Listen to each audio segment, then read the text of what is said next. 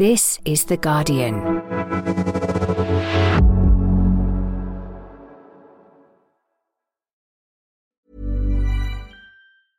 Finding your perfect home was hard, but thanks to Burrow, furnishing it has never been easier. Burrow's easy-to-assemble modular sofas and sectionals are made from premium, durable materials, including stain and scratch-resistant fabrics. So they're not just comfortable and stylish, they're built to last. Plus, every single Burrow order ships free right to your door. Right now, get 15% off your first order at burrow.com/ACAST. That's 15% off at burrow.com/ACAST. Hey, I'm Ryan Reynolds. At Mint Mobile, we like to do the opposite of what Big Wireless does. They charge you a lot, we charge you a little. So naturally, when they announced they'd be raising their prices due to inflation, we decided to deflate our prices due to not hating you. That's right. We're cutting the price of Mint Unlimited from $30 a month to just $15 a month. Give it a try at mintmobile.com/switch. $45 up front for 3 months plus taxes and fees. Promo rate for new customers for limited time. Unlimited more than 40 gigabytes per month. Slows full terms at mintmobile.com.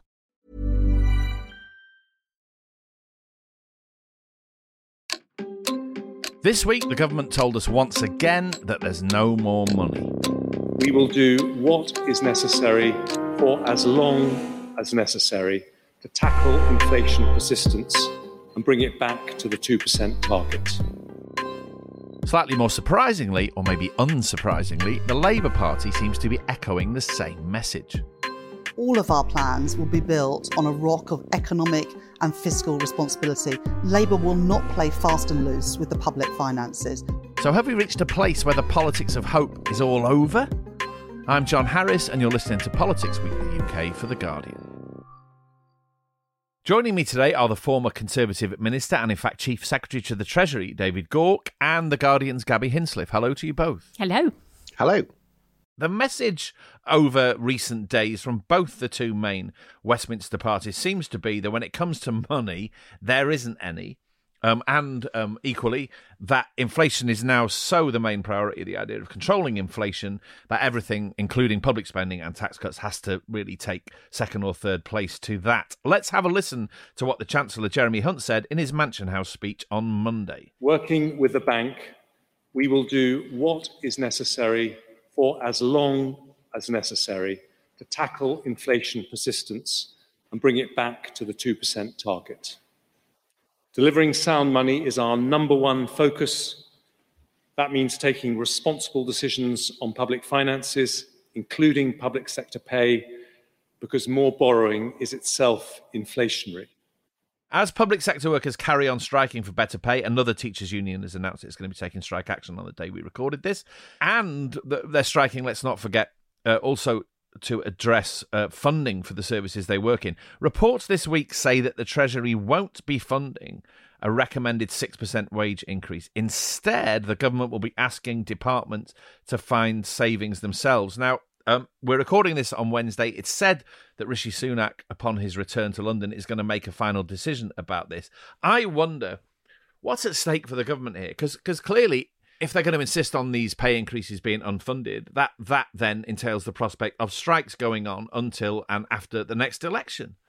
Is that something they want? Is that a convenient political enemy to define themselves against? Or is this a hell of a hostage to fortune? David, what do you think? All the choices for the government are dreadful. That's the reality here. So they could just kind of go ahead with the pay review recommendations and find additional money. But that's a fiscal loosening. That's putting more money into the economy at the time when the Bank of England is trying to sort of tighten things up. So probably interest rates have to go up a little bit higher than they would otherwise do. Or they could say, yes, we'll accept the pay recommendations, but try to find money from within budgets. But it's not clear if that is at all deliverable. I think there's got to be big question marks about that. Or they can reject the pay review bodies, which is very uncomfortable given the emphasis that was placed on the pay review body recommendations previously. Yeah, sacrosanct. Yeah, and as you say, likely to lead to industrial action. And also, and I think this is perhaps the most important point here, the public sector pay is increasingly becoming uncompetitive because private sector pay is growing pretty strongly at the moment, at least relatively. And it's hard to recruit and retain staff in the public sector. So if you want to deliver public services at a level that is acceptable, you need to pay the staff to have it. So all the choices are great. I don't think this is a fight they're kind of relishing. This is the opportunity we'll take on the unions. They're left with three very difficult choices. By the way, choices that any incoming Labour government will also have after the next election. What would you do? I think they need to meet the pay review recommendations, but they can't afford to go and borrow more, and they're going to have to raise additional revenue. And that's a really tough one, but that means putting up taxes. You'd put up taxes. So you would put up taxes so as to avoid further cuts to education, health, etc. I would. I should also add, I'm not looking to be re-elected as a Conservative government. But if I was looking at this purely from what is the right policy response, actually I share their concerns about inflation and fiscal loosening. To me, that the issue is much more about borrowing more than it is about a higher pay increase, because it's still the case that public sector pay is lagging behind private sector pay. Do you think, Gabby, the prospect of continuing strikes will look like further proof of this government's inexorable decline, or could they use it to their advantage? I mean, it's not like Conservative governments haven't used strikes to their advantage in the past. I think it's really difficult to convince people that your hospital appointment being scrapped because the doctors are on strike is like massively a bonus and sign that, things are going very well, or the fact that, again, you've got to take time off work because your kids can't go to school, or the trains aren't running. These are not things that people are sitting back and thanking the government for at the moment. So I think I did wonder for a long time whether government was just sort of sitting back and hoping to starve people out, essentially, that, it's expensive for public sector workers to strike, that it's costing them money at a time when money's tight for everyone, where they sort of hoping that the strikes would fizzle out a bit.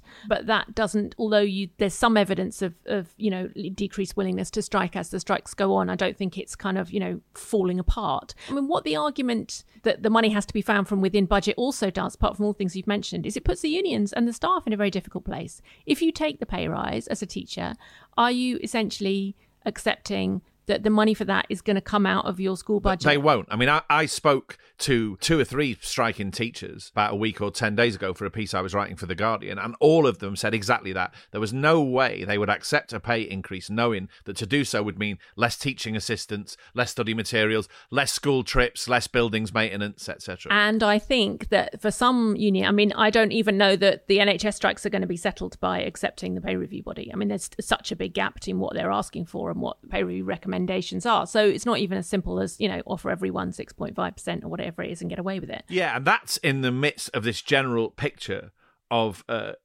extremely tight public finances and the idea that public borrowing is rendered even more problematic because of interest rates and what life is like in the slipstream of Liz Truss and Kwasi Kwarteng. I mean, the idea that more cuts and pain are coming down the line is not exactly news.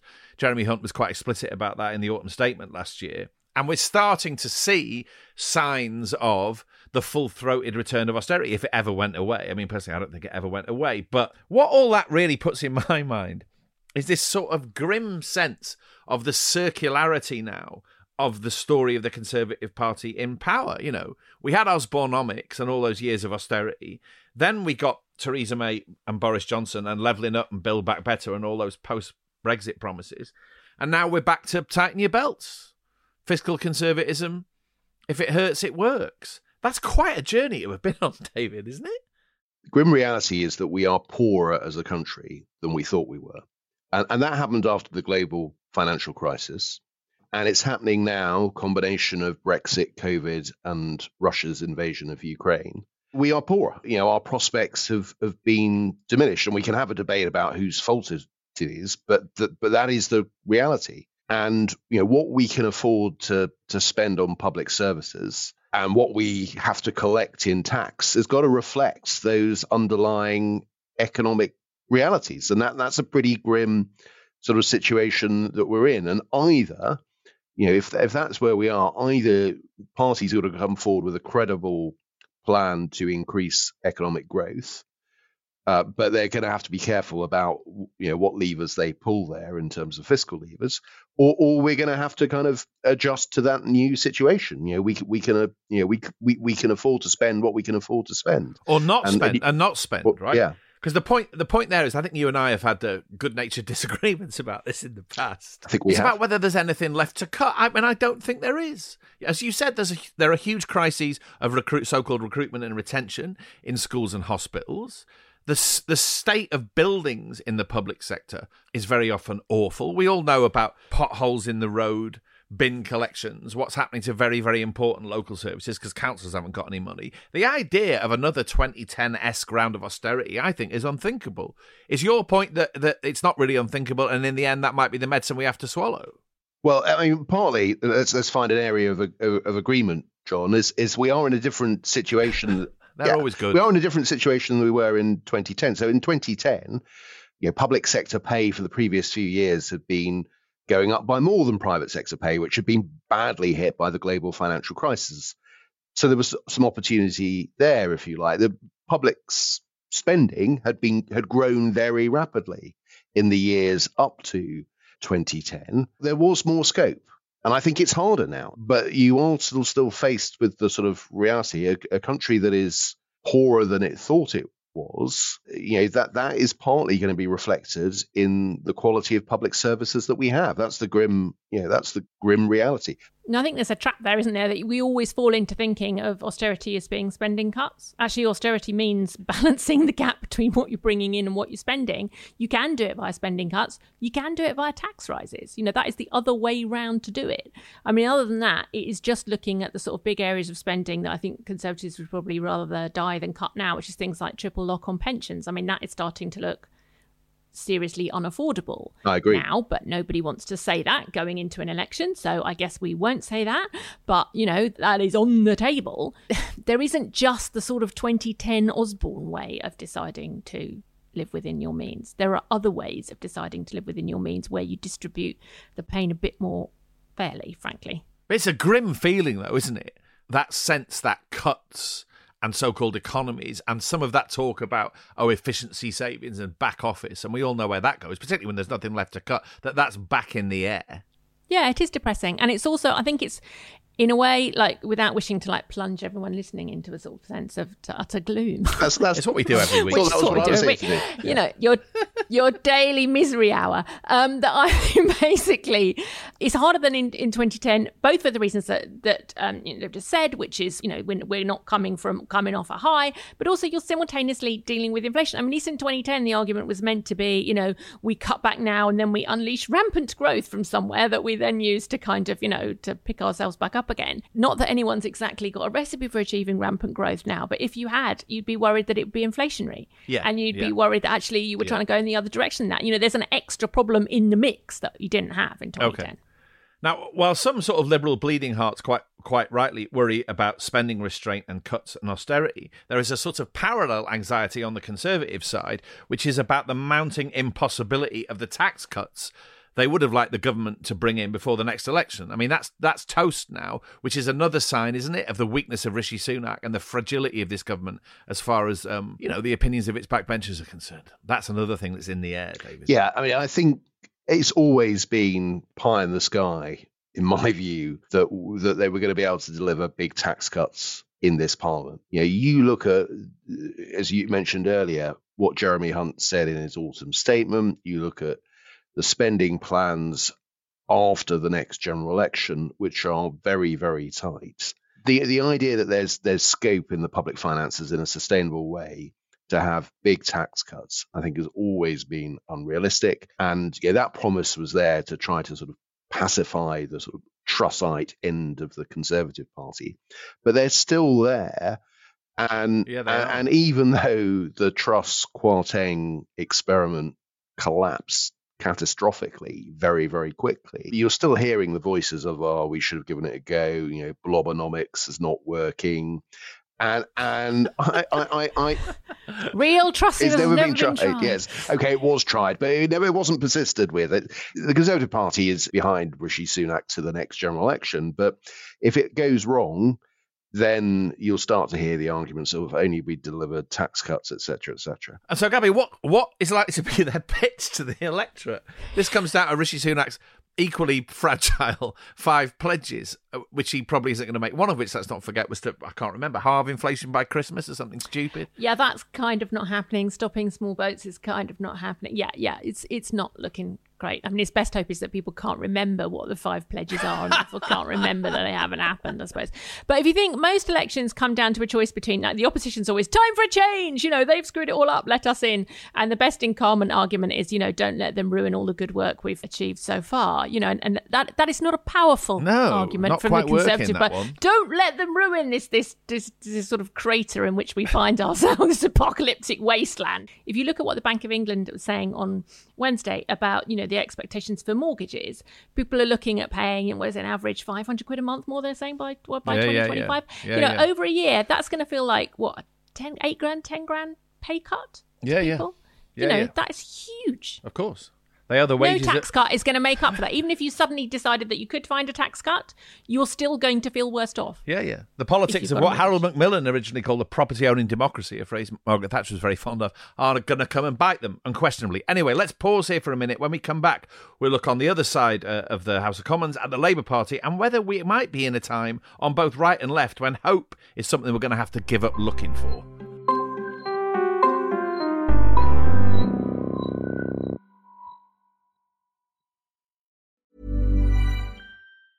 Hey, I'm Ryan Reynolds. Recently, I asked Mint Mobile's legal team if big wireless companies are allowed to raise prices due to inflation. They said yes. And then when I asked if raising prices technically violates those onerous 2-year contracts, they said, "What the f*** are you talking about, you insane Hollywood ass?"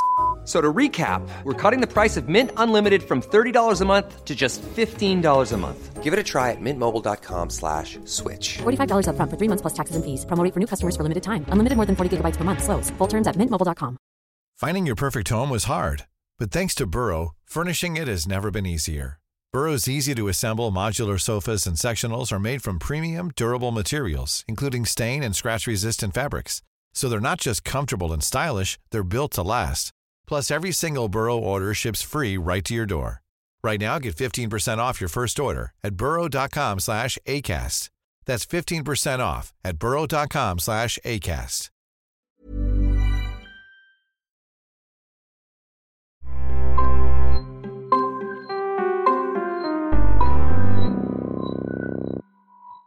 Welcome back. We're going to talk now, or try to, about something that is linked to a lot of what we were discussing in part 1. What politics on both the Conservative and Labour sides is offering in the midst of the ever-increasing doom and gloom of the UK's economic climate, and why, across both parties, there is an emphasis on spending restraint and fiscal rectitude, and perhaps as a consequence, no real message of hope. Let's talk about the Labour Party first of all. Wes Streeting, the fast-rising, inescapable Shadow Health Secretary, had a comment piece in The Observer last weekend in which he said, and I quote, "We are being so careful to only make promises we know we can keep. The only thing worse than no hope is false hope. It will disappoint some of our friends that we are not pledging support for every cause they believe in." There's your slogan for Labour Party conference in the autumn, incidentally. No hope, not false hope, which I think has a certain ring to it. It seems that the Labour Party really is terrified of the same things it was terrified of when the coalition was back in power. The idea that the Labour Party, left to its own devices, will spend money it hasn't got. And I suppose the mess Liz Truss made is the sort of newest justification for that position. But doesn't that lead, I wonder, to a sense that their platform, their policy platform, is becoming increasingly empty? This is what Rachel Reeves said to Laura Kunsberg last Sunday about all this.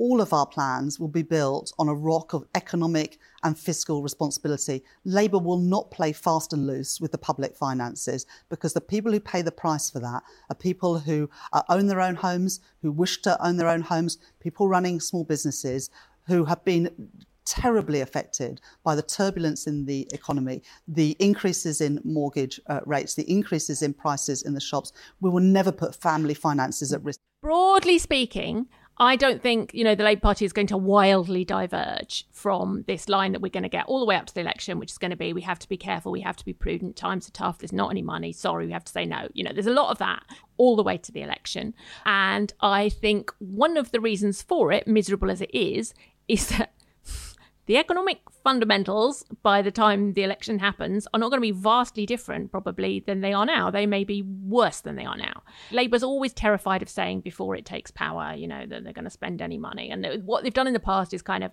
take power saying we're terribly, terribly, terribly responsible, and then a couple of years in start spending money. And that may be the plan this time around.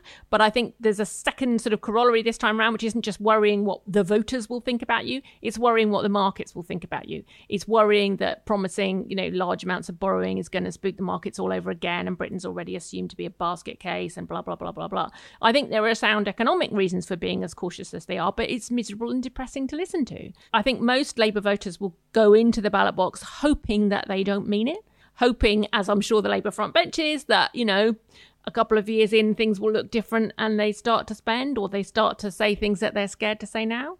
But, that's a gamble to a certain extent. Yeah, I mean, and the proof of some of this is very, very direct, I get the sense sometimes that the Labour Party now is increasingly sort of running against where it was about 18 months ago. The £28 billion a year Green Prosperity Pledge, which was the sort of centrepiece thing of its last party conference, has now been postponed and diluted. And who knows when that's going to arrive? That's one obvious example. They're running against, as much as anything, what they're running against is the 2019 manifesto. Because there's inevitably, so every time they announce, that manifesto, most of it has been, large parts of it have been junked. Large parts of it, I'm sure, are still to be junked. So, that means every time they make any announcement of any policy, the instant response is, oh, does this mean you're not going to do X that you were going to do before? Do you mean you're not going to? There's going to be a constant process of dropping and ditching and disappointing. But the trouble is that's fine if what you're saying instead is eye-catching and exciting, and you think, well, it's fine that we're not doing that anymore because this is really interesting. But when it's kind of along the lines of, I don't have anything against oracy in schools. I think it's great. Let's all do public speaking. But it's not revolutionary, is it? Yeah, it's thin gruel. It's thin gruel by comparison. Dispassionately, David, as a sort of observer of politics, do you think that's the danger of where the Labour Party is? That it just sounds like it issues a no every week, and I'm still wondering what the yeses are. Yeah, it is the risk, but again, what are the other options? I mean, look, I'm perhaps as a former Treasury Minister, my sympathies are with Rachel Reeves in putting out a kind of tough message, because, as I was saying earlier, these are kind of the realities. And and again, this reminds me a little bit of sort of 2010. You've got the task of winning the election, and you want to reassure the markets as well, but also the electorate. And Labour does have an electoral weakness in being seen as irresponsible with the public finances. So opposition is very often about reassurance, but you then also got to be thinking about, well, look, if we're going to win the election, are we going to be able to function as a government? And you do need to start working now on expectations, because there's going to be a lot of people who will vote Labour in the hope that, austerity is behind us, you can turn the taps on, public sector pay is going to go up, it's going to be great, it's going to be like the early 2000s, and, it's all going to be hunky-dory. And the reality is that that's not what the next Labour government is going to be in a position to deliver. It's going to be pretty tough. I think the real political difficulty will come halfway through a Labour government, where people saying, well, what's the point of a Labour government? You're not doing anything very different. But if hope is lacking from a centre-left party, the centre-left parties pitched to the electorate in such dreadful economic times, then politics, in terms of how much it engages people, is in a mess, isn't it? It is, but what you're looking for, what the 97 government was very good at doing, was coming up with sort of cost-free ways of sounding hopeful. Like, we're going to have an ethical foreign policy. I mean, we all know what happened to that later, but, it wasn't an expensive, it wasn't expensive. Or symbolic social democratic things. We get rid of this and therefore that pays for that, right? So we get rid of the assisted places scheme and it shrinks class sizes. We bring in the windfall tax and we put young people back to work. The one thing that Labour did get into trouble with in 1997 was health, because in other kind of departments, you could say, we'll have a big defence review about what we should spend money on. That gets us over the sort of 2 years where we're not really spending anything. But on health, people really wanted something instantly to happen to the NHS, and it didn't. And tempers were really, really fraying by the end of that sort of first 2 years, because there's not much that you can say that sounds exciting but doesn't deliver in health. In other departments, it's easier. You can see Wes Streeting is starting to talk up reform instead of, money. Okay. There are things you can say, there are things you can do, but they're not, you can't get out at the end of the day from the fact that public services are really underfunded and need more money. Yeah. But if you end up saying false hope is worse than no hope, right? You're in a bad political place, I would argue. If that's the loudest thing you've got to say, right, that points up a severe set of absences in your politics, doesn't it? Ideally, that sentence should then go, but here are the things we can be hopeful about.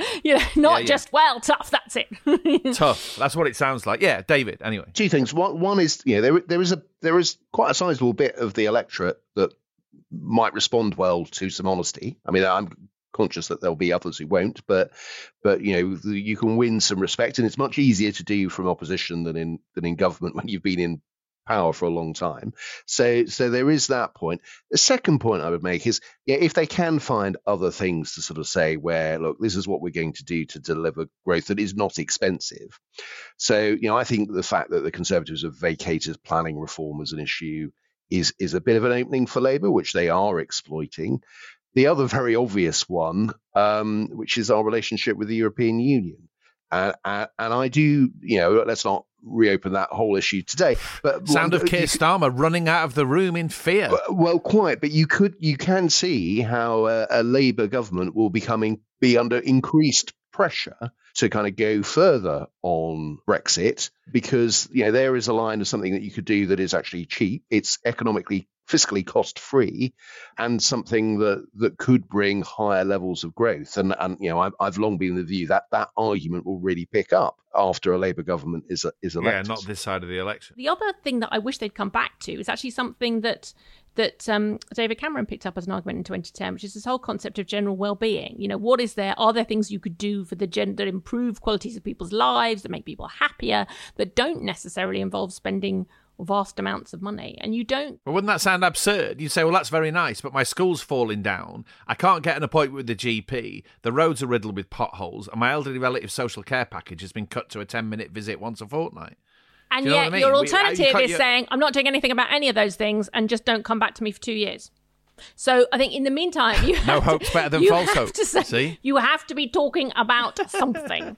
And I think, to just be able to offer nothing is a situation that no political party wants to be in. There is a bigger issue here, in conclusion, it seems to me, which is that everybody knows that in all sorts of ways, this country is in an awful mess and has probably hit a variety of dead ends, right? And those things have happened in the past. You can make the argument that that was the case in 1979. So this isn't an argument about a solely left-wing definition of hope. For a lot of voters, when Margaret Thatcher came along in 1979, she was offering hope. She said, I'm going to get this country out of this mess. And eventually she did this, and this. And as far as a lot of people thought, that's what she did. I, by contrast, think, as I said a moment ago, that what's remarkable about politics now, on the Conservative and Labour sides, is there is no message of things can be better than this. And if you vote for us, we are going to get us out of this mess. It doesn't feel like that. It feels like, well, I'm sorry, we're competent and we'll do better at the execution of power than the other lot, but really the pain is going to carry on for quite a while. And that seems to be it. And I think if you're in that state, there's an argument for saying that democracy itself has sort of failed, really. If you're not offering hope, which is the most basic currency of politics, I don't really know where you are. Well, you're not offering answers. That's the trouble. It's not just hope. It's that you have answers to the problems. I get the sense more strongly than I ever have, actually, now, that on the sort of really big questions, people don't know. It's not that there's an answer out there that no one's just lit on yet, but there is a brilliant solution that will, solve all our problems and miraculously transform us back to growth. It's not that there is one, but people think it's too expensive or too difficult or the voters won't like it. It's that genuinely nobody knows. It's going to be an underwhelming election, Gabby, isn't it? I really hope that's not the case, but I really fear that's the case. And I think I've probably reached the stage in the electoral cycle where you start looking outside this country really for optimistic signs. You kind of look, the US has got inflation coming down to its lowest in God knows how many years now. European economies seem to be performing better than ours. You can see signs of sort of hope or signs of people doing things differently, ambitiously and radically all around the world. You just can't see it here. Yeah. And that is the one thing that cheers me up, is you think, okay, other countries will find a way through this. Eventually, presumably, we might learn something from them. But clearly that's going to be a extremely long, drawn-out process. Right, it's a really cheery thought on which to close. The point is that if you don't deliver a message of hope, and I don't necessarily mean that solely in terms of policy, I am talking about rhetoric and story and all those things, which in the end are what probably gets voters chiefly to put their cross in a particular box. If those things are missing, you leave a gap then, potentially, for very, very unpleasant forces to fill, right? And that's part of the story of Brexit, let's not forget, is a lot of people who felt that politics, mainstream politics, had nothing to offer compared to the often awful reality of their lives, and therefore they voted to just upturn the monopoly board, and we all know what happened. And I worry that in the midst of this absence of hope, we might be moving into similarly dangerous waters. David, you were nodding. I fear you're right on this, John. So I mean, as far as I can see, we assume Labour will win the next election, but as we've talked about, it's going to be a pretty tough time, and I don't think that there's some lever to pull that is going to be completely transformative. And that is going to be an opportunity for both the populist right and the populist left. And to some extent, I think my argument is that centrists need to be prepared to kind of go out and make arguments that the government's kind of got this right, but it needs to go further and faster on the things that can deliver economic growth. Gabby, can you say anything to cheer us up in the minute or two we have left? Happy talk. Keep talking. I am slightly racking my brains. The only thing that it's more of a long-term horizontal thing, but the only thing that ever cheers me up is thinking back to. I mean, I was born in the 70s when everything was rubbish. Middle of an oil shock, everything was disastrous. We were all going to hell in a handcart.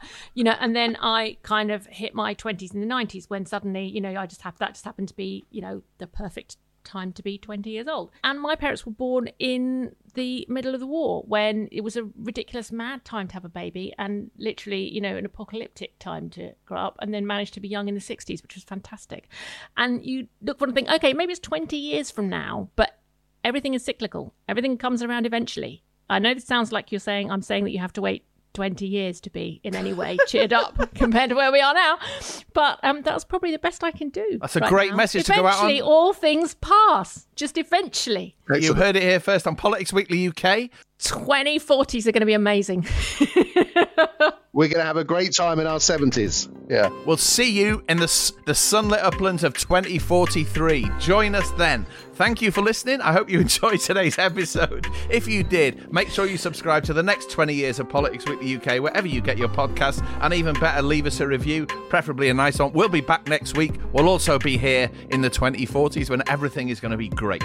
This episode was produced by Frankie Toby. The music is by Axel Kakoutié, and the executive producers of Maz Ebtahaj and Nicole Jackson. I'm out of here. I'm taking early retirement. Goodbye. This is The Guardian.